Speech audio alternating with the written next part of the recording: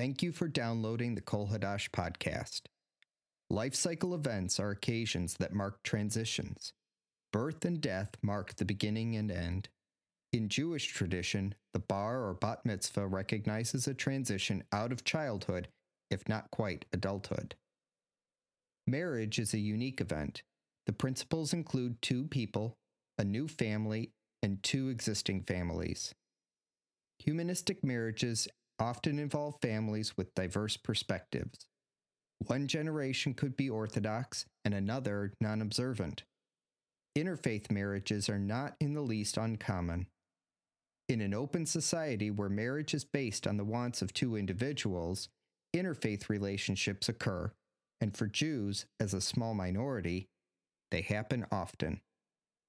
In this episode, Rabbi Shalom discusses the importance of supporting interfaith marriages and why supporting interfaith families is so important in humanistic Judaism. 2,500 years ago, the leadership of the Jewish world faced a crisis.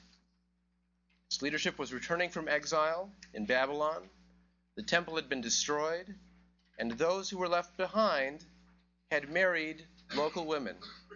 And what was to be done? These women were not from Hebrew tribes.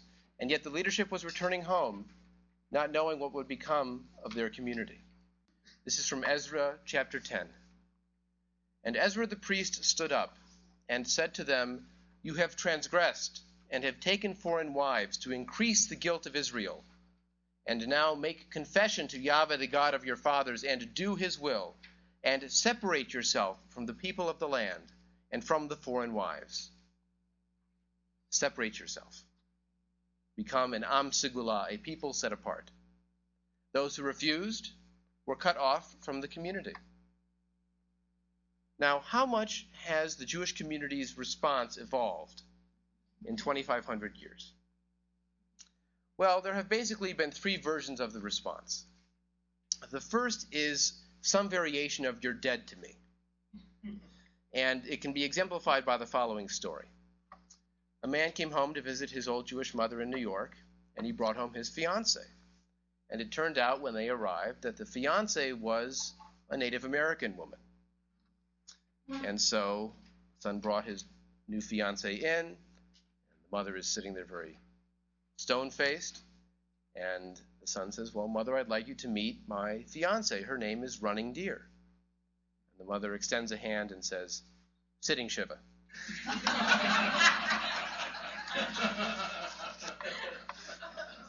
So that's response one. The second response has been to push conversion, to encourage someone to change who they are in some sense to marry. And the irony is that in traditional Jewish sources, it says very clearly that one should not convert simply to become married to someone else. And yet that's the way it's happened again and again. And then the third response has been what I call the blinders response, just sort of ignoring that it's going on and trying to minimize its presence. So, for example, in some congregations, and this happens to this day, non-Jewish members can become members as a family with their Jewish partner and their children and send the children to the school. But when it comes time for a bar or a bat mitzvah, they are not able to go up on the bima to be a part of the celebration. They're accepted as members, but not accepted everywhere. So there are these three strategies of the "you're dead to me," the pushing the conversion route, or sort of trying to, in some ways, minimize the fact that it's there. To get often what happens, partners who are getting married have to agree to raise the kids exclusively Jewish. And so what they do is they put the Christmas tree in the basement. But they still have it because it's an important piece of the non-Jewish member. In any case, there's a big disconnect between what's going on in the real world and what most of the organized Jewish community wants to see. And there are few better ways to demonstrate that than the story of a survey. The 2000 American Jewish Committee survey, of which I've excerpted a few responses in the sheet that you have in front of you. Now, this survey is something that's done by the American Jewish Committee every year. They do a survey of Jewish opinion. And in the year 2000, they decided to ask some new questions on intermarriage. They never asked these questions again, because the results they got were not what they wanted to see. So let's look at some of the results. You can tell from the first question I've excerpted what their agenda is. Which is a greater threat to Jewish life in the United States today, intermarriage or anti-Semitism? Equally bad. Intermarriage is 41%, anti-Semitism is 50%. That's what they would sort of like to see, that they're both threats. None of the above wasn't a choice. But question 42 is problematic, because look at the results. It would pain me if my child married a Gentile. Only 40% agreed. Intermarriage is inevitable in an open society. 80% agreed. The best response to intermarriage is to encourage the Gentile to convert. Only 25% agreed.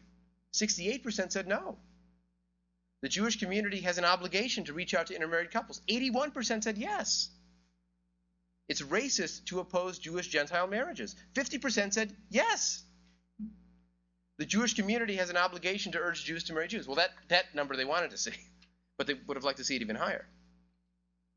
And then look at the responses on which expresses your view about marriage between Jew and a Gentile. I strongly disapprove, only 12%. I'm disappointed, 30%. Okay. I'm neutral, 40%. I see it as a positive good, 16%. So over 50% are saying it's neutral to positive. And then this is the most striking one. The percentage of rabbis in America that will officiate an intermarriage, let alone co-officiate with other clergy, is very, very small. It's one reason I'm busy, because I do it. Because I'm in that small number, and there's a large demand for it. In fact, Rabbi Friedman put his kids through college, marrying all kinds of people, but certainly this branch of marriage in particular. And yet, with that percentage of the rabbis, look at what the survey said. Rabbis should refuse to officiate at any marriage between a Jew and a Gentile. Only 22% said that. They should officiate at a marriage between a Jew and a Gentile only if no Gentile clergyman is involved. That's 16%. But rabbis should officiate between a Jew and a Gentile even if a Gentile clergyman is involved. Co-officiate. 57%. Almost two-thirds. Now, why are these numbers so off? Because they know people who've had kids, or they may have in their own family children that got intermarried, or maybe looking at it in the future. And from their perspective, they want a rabbi at the ceremony, even if that means a co-officiated ceremony. Now, this was shocking to the American Jewish Committee. That's the reason why they didn't ask these questions again. In fact, they went one step further. If you go to the American Jewish Committee website, they have the survey there, as they have all their surveys. But here's how it looks. If you look just below. Question 42. Try and decipher the numbers from reading that paragraph. Because what they've done is garbled it. You can't, it takes a while to figure out to decipher. I put it in a nice chart for you. It's a lot easier. But it's very hard to decipher those numbers. Now, this is the only part of that survey that's garbled like this. So it's not a random programming error. It's the way they've presented it, because they don't want to know the truth of this data. The irony is that there are probably more rabbis who will officiate at a gay commitment ceremony between two Jews than will officiate or co-officiate an intermarriage. Each is non-traditional. We would think the better response would be to be more welcoming. But that isn't the response that the organized Jewish community has taken. Now we know, as has been shown in many surveys, that somewhere between 40 and 50% of all marriages involving Jewish people are to non-Jewish people. Now we have to think about what kind of numbers that produces. Let's say you have 100 Jews. 50 of them marry non-Jewish people, and the other 50 marry Jewish people. In other words, they marry each other. So you create 50 intermarried families and 25 Jewish families. Now, if you were in marketing, would you write off 2/3 of the market? You're going for 25 out of the 75 families that you've produced. Well, if you were in marketing, you would say, well, no, you've got to broaden the net. So this is the challenge in the Jewish community, and some communities have seen the light, so to speak. They've opened their doors. They've tried to be more welcoming. They've seen that the math is in their favor if they encourage intermarried families to become involved, but many have not. So a quick history of intermarriage in Jewish life. It actually shows up quite a bit in the Bible, if you read it. Problem is that people don't read it. If you look at the story of Joseph, for example, Joseph marries the daughter of an Egyptian priestess. It's right there in Genesis 41. And of course, the famous story we read every spring that nobody highlights as an intermarriage story is the story of Purim. Because Esther marries Ahasuerus, the Persian king. And I highly doubt she convinced him to convert. Because he was the Persian king. He's the head of his own cult, so to speak. So he didn't convert, and she's married to him, and there's no question about that in the story. It's an important part of the story. And then the famous case of Ruth, the Moabite. It's a story that's read at Shavuot at the beginning of the summer. It's a story of Ruth coming from Moab. She's literally a foreign woman. One of the tribes, by the way, that the Hebrews are commanded not to marry into. The Moabites are supposed to keep them as far away as possible. And yet she ultimately becomes the grandmother of King David, this foreign woman. Now, we also know that there are plenty of stories in the Torah and in the Bible in general that are opposed to intermarriage. The Ezra passage is one. I'll read you one more passage from the book of Deuteronomy. This is in chapter 7, talking about the outside peoples when the Hebrews conquer the land. You shall strike them and completely destroy them. You shall make no covenant with them, nor show mercy to them. And you shall not make marriages with them. Your daughter you shall not give to his son, nor his daughter shall you take to your son. But you shall deal thus with them. You shall destroy their altars, and cut down their images, and break down their asherim, their holy trees, and burn their carved idols with fire. For you are a holy people to Yahweh your God. Yahweh your God has chosen you to be a special people to himself, above all peoples that are on the face of the earth. So, clearly not supportive of an open community.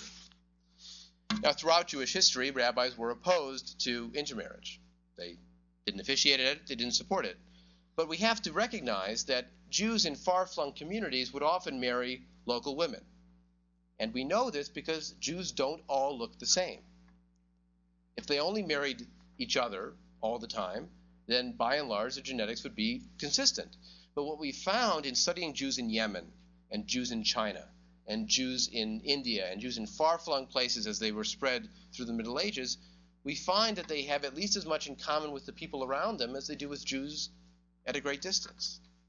So there is clearly a Jewish ethnic connection there, but it wasn't exclusive, and who knows how kosher those conversions the merchant was doing out in the far edge of China were.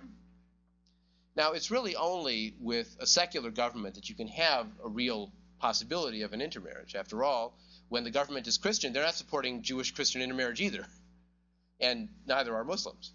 So it's only with the beginning of the 19th century, the ideas of enlightenment and emancipation, modern democracies create this window to have a kind of civil marriage that enables an intermarriage possibility to develop.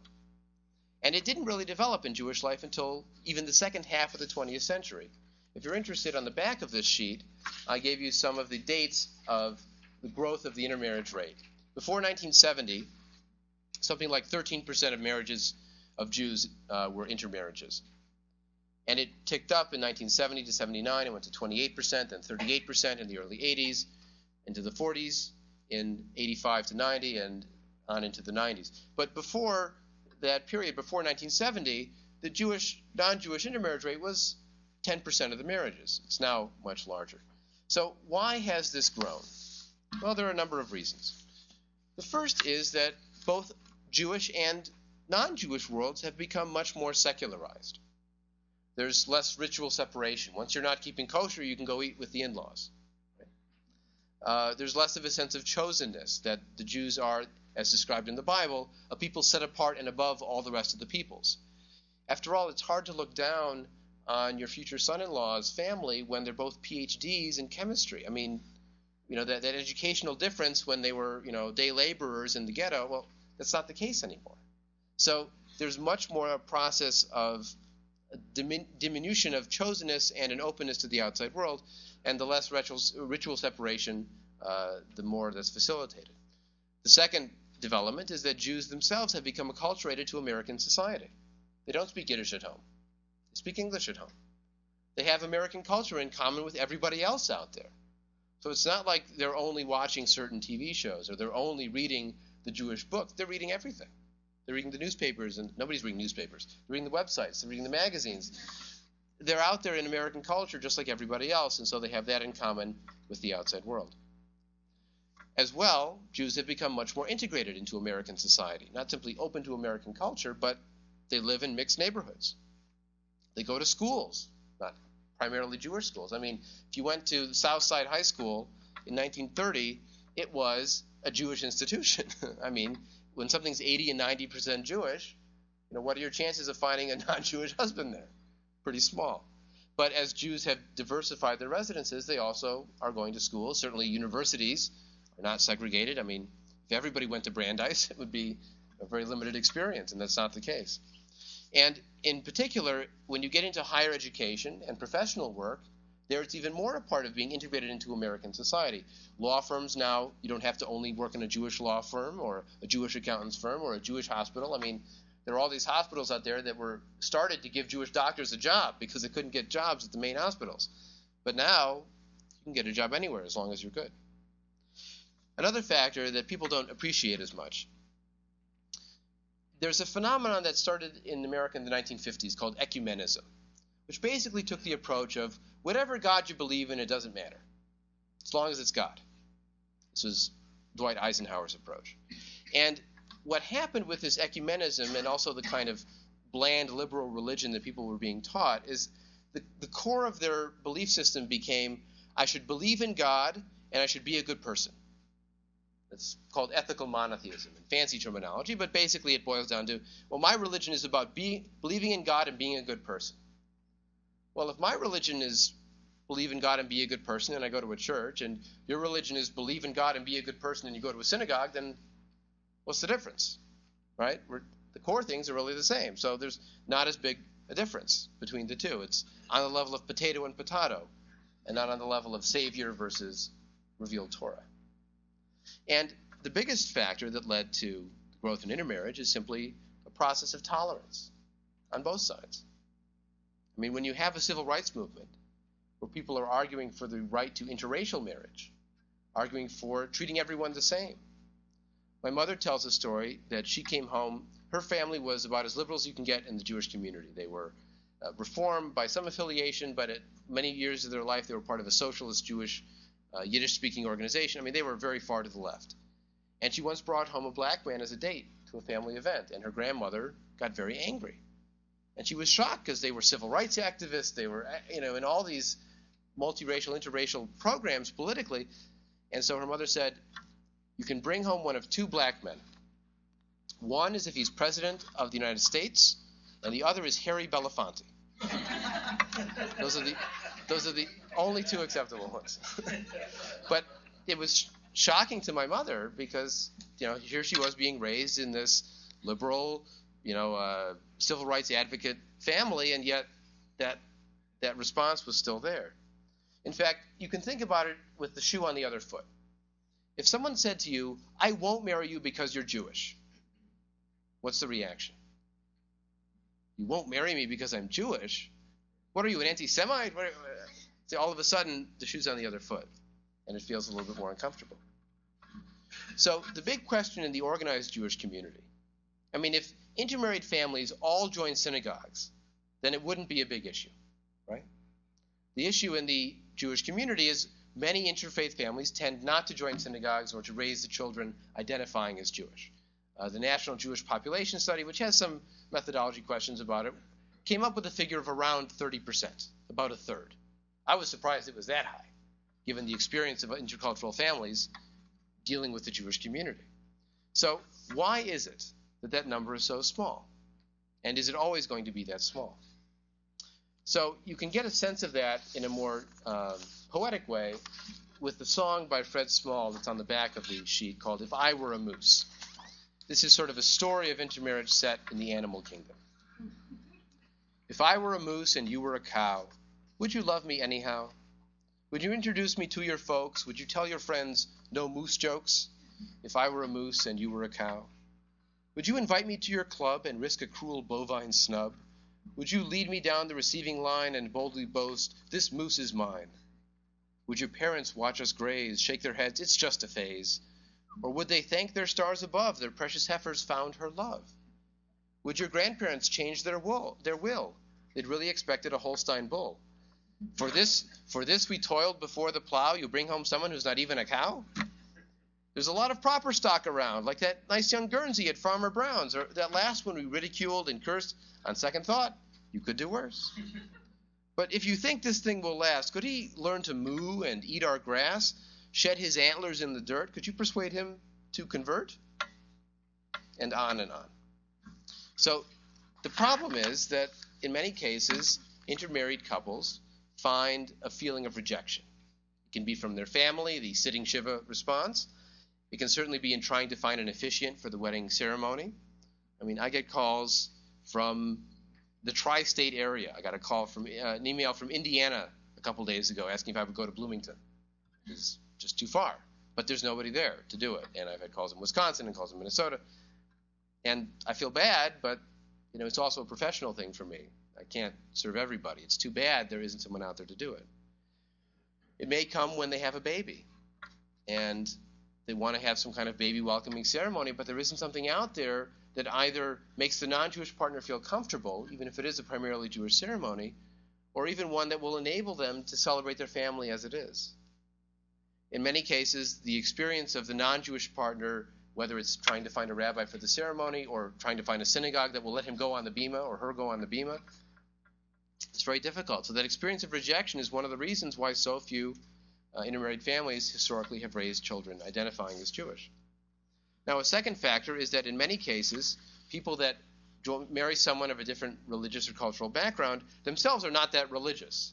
That is, if they were keeping kosher and observing the Shabbat laws all the time because it was personally meaningful to them, then that sort of eliminates how many dates they could go on a Friday night, right? It has to be walking distance.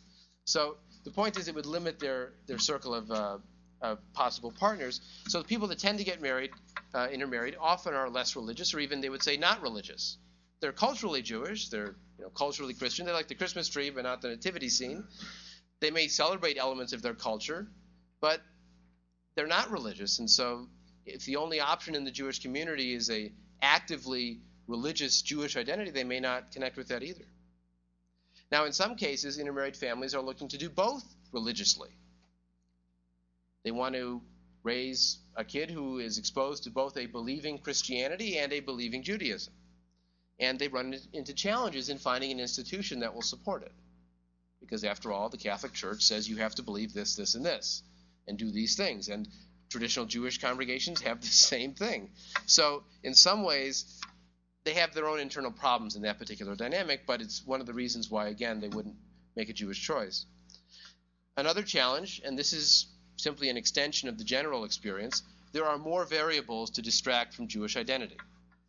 After all, if you're a Jewish family, there's still soccer and television and school plays and extracurricular activities and clubs, and the parents have classes they want to take, and work gets in the way, and there are all these other things. So now you've added on other holidays and family to visit. It just adds more variables. And the most important reason I think that it's been a problem is that they haven't found a welcoming community that either accepts them at the ceremony or, more importantly, accepts how they want to live their family. Some may want to live a primarily Jewish identity and have a Christmas tree or minimal Christian presence. Some may really want to raise the children exposed to both cultures and feeling like they're half Jewish, or that they're part of both worlds because their parents are coming from different worlds and they love both sets of grandparents equally. And so the Jewish community in general has taken this ignorance approach, the wanting to not know what's going on in the home, or denying the reality that they're living an intercultural life. They're part of more than one culture at the same time in that family. Now, I have to tell you, the relief I hear on the phone from wedding couples who call up and are looking for someone to officiate at the wedding is demonstrable. I mean, you can hear them exhale. And what's even more interesting for me are the ones who have persevered after being rejected. I heard a story from a humanistic rabbi in Michigan who had a wedding couple who had talked to 40 rabbis before they found her. Now, there's a testimony to a strength of Jewish connection, by the way. Because being rejected 40 times, I mean, it's like wandering in the desert for 40 years. I mean, you're looking for a long time. And yet they still wanted to find one. They still put in the effort to try and make it happen. Now, there's a survey that came out just this past week about the Boston Jewish community that is a sign of hope, which is, in the Boston Jewish community, they've done a lot of work in the last 10 years. Given this market analysis I talked about with the 50 families versus the 25, they said, we need to broaden our market. So they spent money on marketing. In fact, they increased their public relations budget for outreach programs, including advertising in the secular press, not just in the Jewish press, by 10 times. And what has been the result? Well, they did a survey of intermarried Jewish families, and they found that 4% of them were trying to raise the kids as both, 28% were raising them as none of the above, 8% were raising them as something not Jewish, but 60% of the intermarried families in that Boston Jewish community were raising the kids as Jewish, as having a positive Jewish identity. And a very high percentage of them were affiliated. Something like 37% of intermarried families were members of synagogues, which is a much higher percentage than you'll find in other communities. And San Francisco found a similar thing, where they've also spent a lot of money on public outreach and welcoming intermarried families. Something like 40% of the kids in intermarried homes are getting a Jewish education, which is higher than the general percentage because of that effort. Now, the exception is, of course, they've done this push for the outreach. They've tried to find a welcoming home for intermarried families. And even then, there's still the 30% doing none of the above, and the 8% who are doing something else, and the 4% who are doing both. I mean, they're going to make their choices in the end, but you want the door as open as possible. So let me tell you some general truths about intermarriage. The first is that people marry individuals. No one goes out there saying, I'm looking to marry a non-Jew. First of all, that's a broad category. It includes about 99.5% of the rest of the world.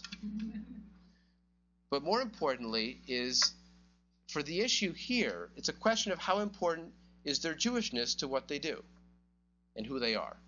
That is, I didn't have to marry a Jewish person to have a Jewish home, because being Jewish is very important to me. It's what I study, it's what I do for a living, but it's also what I love to do. It's what I do for a living, but what I live to do in a personal sense. So whoever I was going to marry, that was part of the baggage. And if being Jewish is that important to you, then you're going to have a Jewish presence in your home. Just like if being a fan of a particular sports team is an important part of who you are. I mean, I don't mean to trivialize it, but on some level, it's part of who you are, so it's going to be part of who your family becomes. In fact, what's improved the situation for intermarriage is actually what I call equal opportunity intermarriage. The first generation of intermarriages tended to be Jewish men with non-Jewish women. And they found in studies across the board in religious identity that women tend to have a more profound influence on the Jewish identity or on the Christian identity or on the denominational identity of the child than the man does. Maybe they care about it more, maybe they're looking for a community more, whatever it is, the woman tends to have more of an influence on it. So now, about equal percentages of Jewish men and Jewish women are intermarrying. So what that means is more of those intermarried families have a Jewish woman as the partner who's going to be pushing in the Jewish direction for the family. So that is a step forward in that particular regard. Now, a second point about intermarriage. Every marriage is a mixed marriage. Every partnership is a mixed partnership. Because first of all, you have two individuals, very different people. You have, in most cases, two genders. And the difference between a man and a woman is a big difference, even sometimes more so than between different cultures. You have different family backgrounds. Now, my wife and I are both Jews, both raised as Jews, both raised as humanistic Jews. Her family is very different from my family. I'll give you just one example. They do something they call calling to check in, which means you get 3 to 4 phone calls a day, sometimes from each of them. How are you doing? What's going on? What's happening? Just checking in. I thought I was under surveillance. I just talked to you like 2 hours.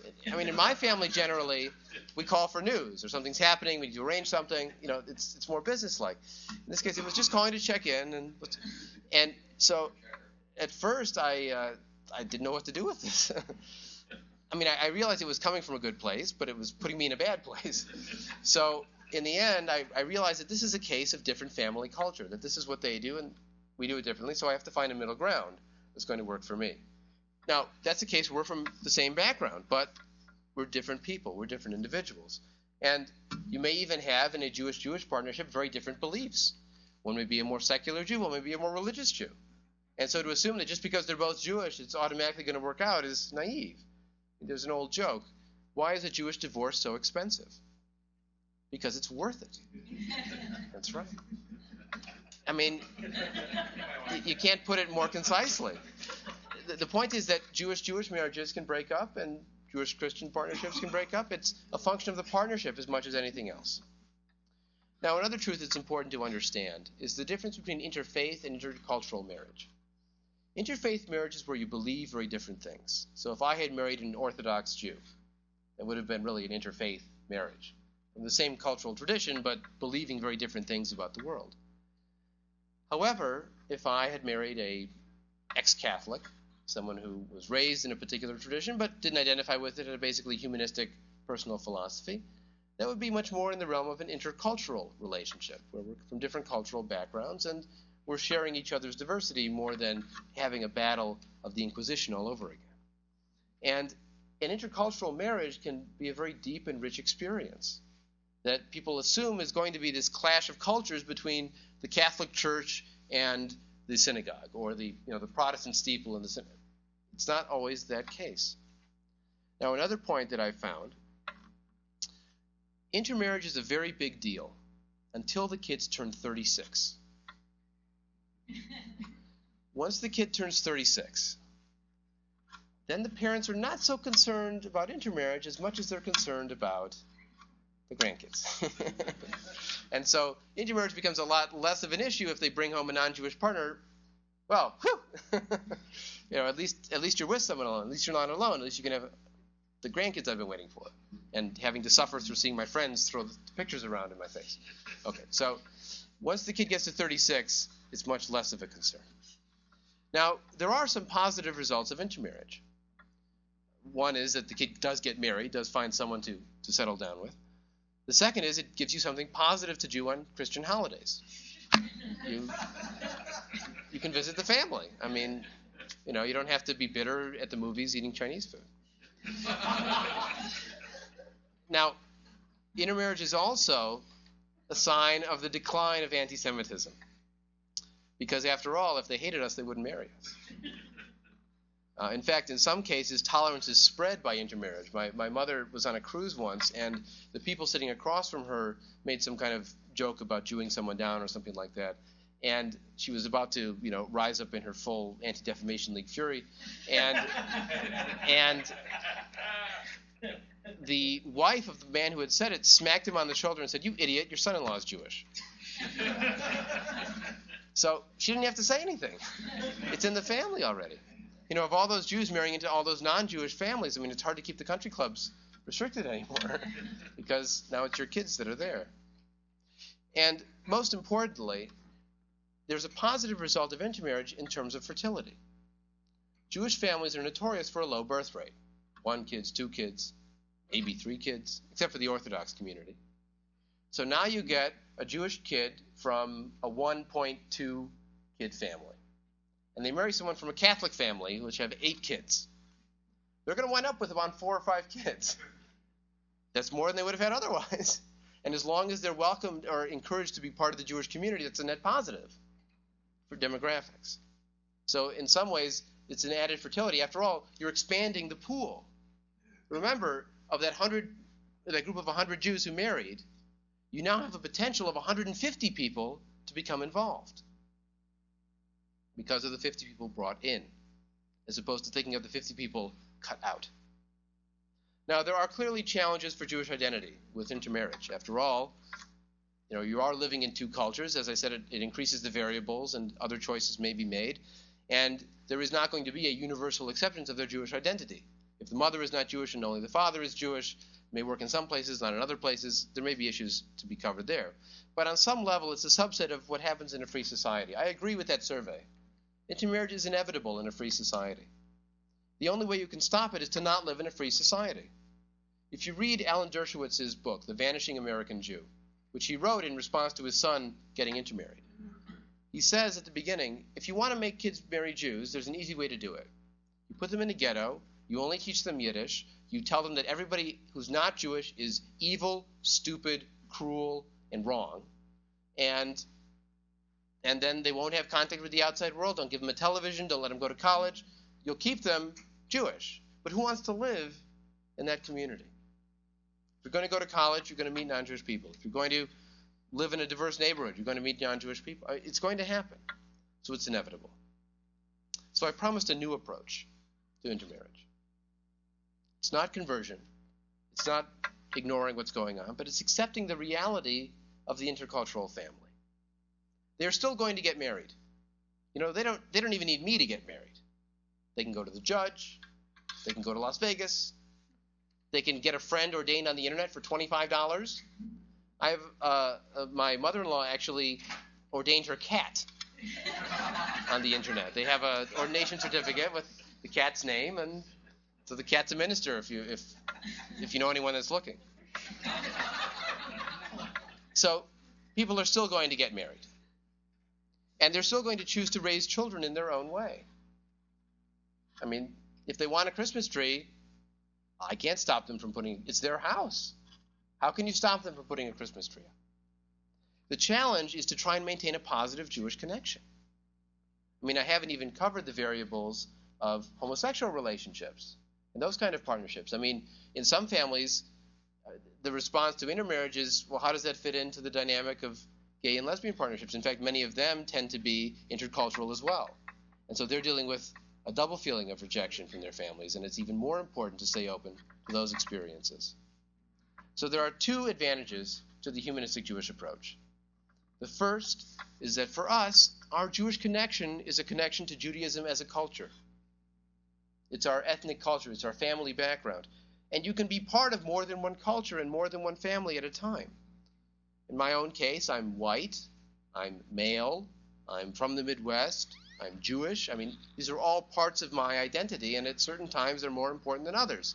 So tomorrow afternoon, for example, being a University of Michigan alumnus may be more important than being Jewish for a block of time in the afternoon. Now, there are other experiences where being Jewish is more important. You know, Yom Kippur, when there was a Bears game, too bad. That Jewish identity, for most, was more important. And so there are times when those multiple identities move around. That's part of everybody's experience. And we can provide the Jewish cultural connection even for someone who's in a family that's exposed to both cultures, because they're living in both, and at certain times one is more important than the other. And they may make the choice down the line to say, well, Jewish culture is my primary connection, and my father's family is Christian, but my primary connection is this. They may make that choice, but unless they have the opportunity to explore living in both, if that's what their family is doing, then we've turned off that half of their identity. I often use language like we're part of the Jewish family, because you can be part of more than one family at a time. I'm part of my wife's family, like it or not, and she's part of mine. That's part of the joy of making a partnership. You marry a whole bunch of other people too. Now, the second attraction that humanistic Judaism provides is that we have a humanist perspective on life. That is, we learn from the human experience, not only the Jewish experience, but also the human experience. You saw in the service, there are ethical teachings of even similar vocabulary from many different traditions. And there's nothing wrong with learning them from other traditions as well as your own. We learn from other cultures, and we focus on what is shared in human knowledge. Not only what Jews think about the beginning of the world, the origin of human beings and their nature, but also what other people think, and what science has brought us, and what shared human knowledge has produced to understand the world and our part in it, and what human beings really are. And more importantly, we look for both the human roots of our holidays and the Jewish roots of our holidays. Coming up in December is Hanukkah, the Festival of Lights. And I thought for a while it was an amazing coincidence that everyone else was putting up lights at the same time. The answer is it's not a coincidence. There are many cultures where when it gets dark in the winter, coming near the winter solstice, people light lights because they want to show the sun how to shine. They want to counteract the darkness. They want to feel the warmth of community to counteract the cold of the winter. So Hanukkah has its Jewish roots and its human roots. The harvest festivals of Passover and Sukkot and Shavuot, they're harvest festivals. They're agricultural as well as part of the Jewish calendar. So we can learn from the human experience as well as from the Jewish. When a couple comes to me about a wedding, they're often apologetic. They say things like, well, my fiance isn't Jewish. And my first response to them is Mazel Tov. Congratulations on finding someone you love that you want to marry, that you want to build a life with. In fact, what I'll ask them if they say, my fiance is not Jewish, I'll say, well, do you love him? Are you in love? Well, yeah. I say, great. That's the important question. We want people to marry for love. If they marry someone Jewish, Mazel Tov. If they marry someone they love who's not Jewish, Mazel Tov. They've asked me for a Jewish presence at the ceremony. And they may well be open to having a Jewish presence in their family. And the more we say no, the more they'll say no too. Saying yes has its challenges. But we've seen the cost of saying no for the last 2,000 years. It's time to try Mazel Tov instead. This podcast was recorded and produced by Ken Burke on behalf of Rabbi Shalom and Kol Hadash in conjunction with Repatriation Studios. I'm Ken Burke, and thank you for listening.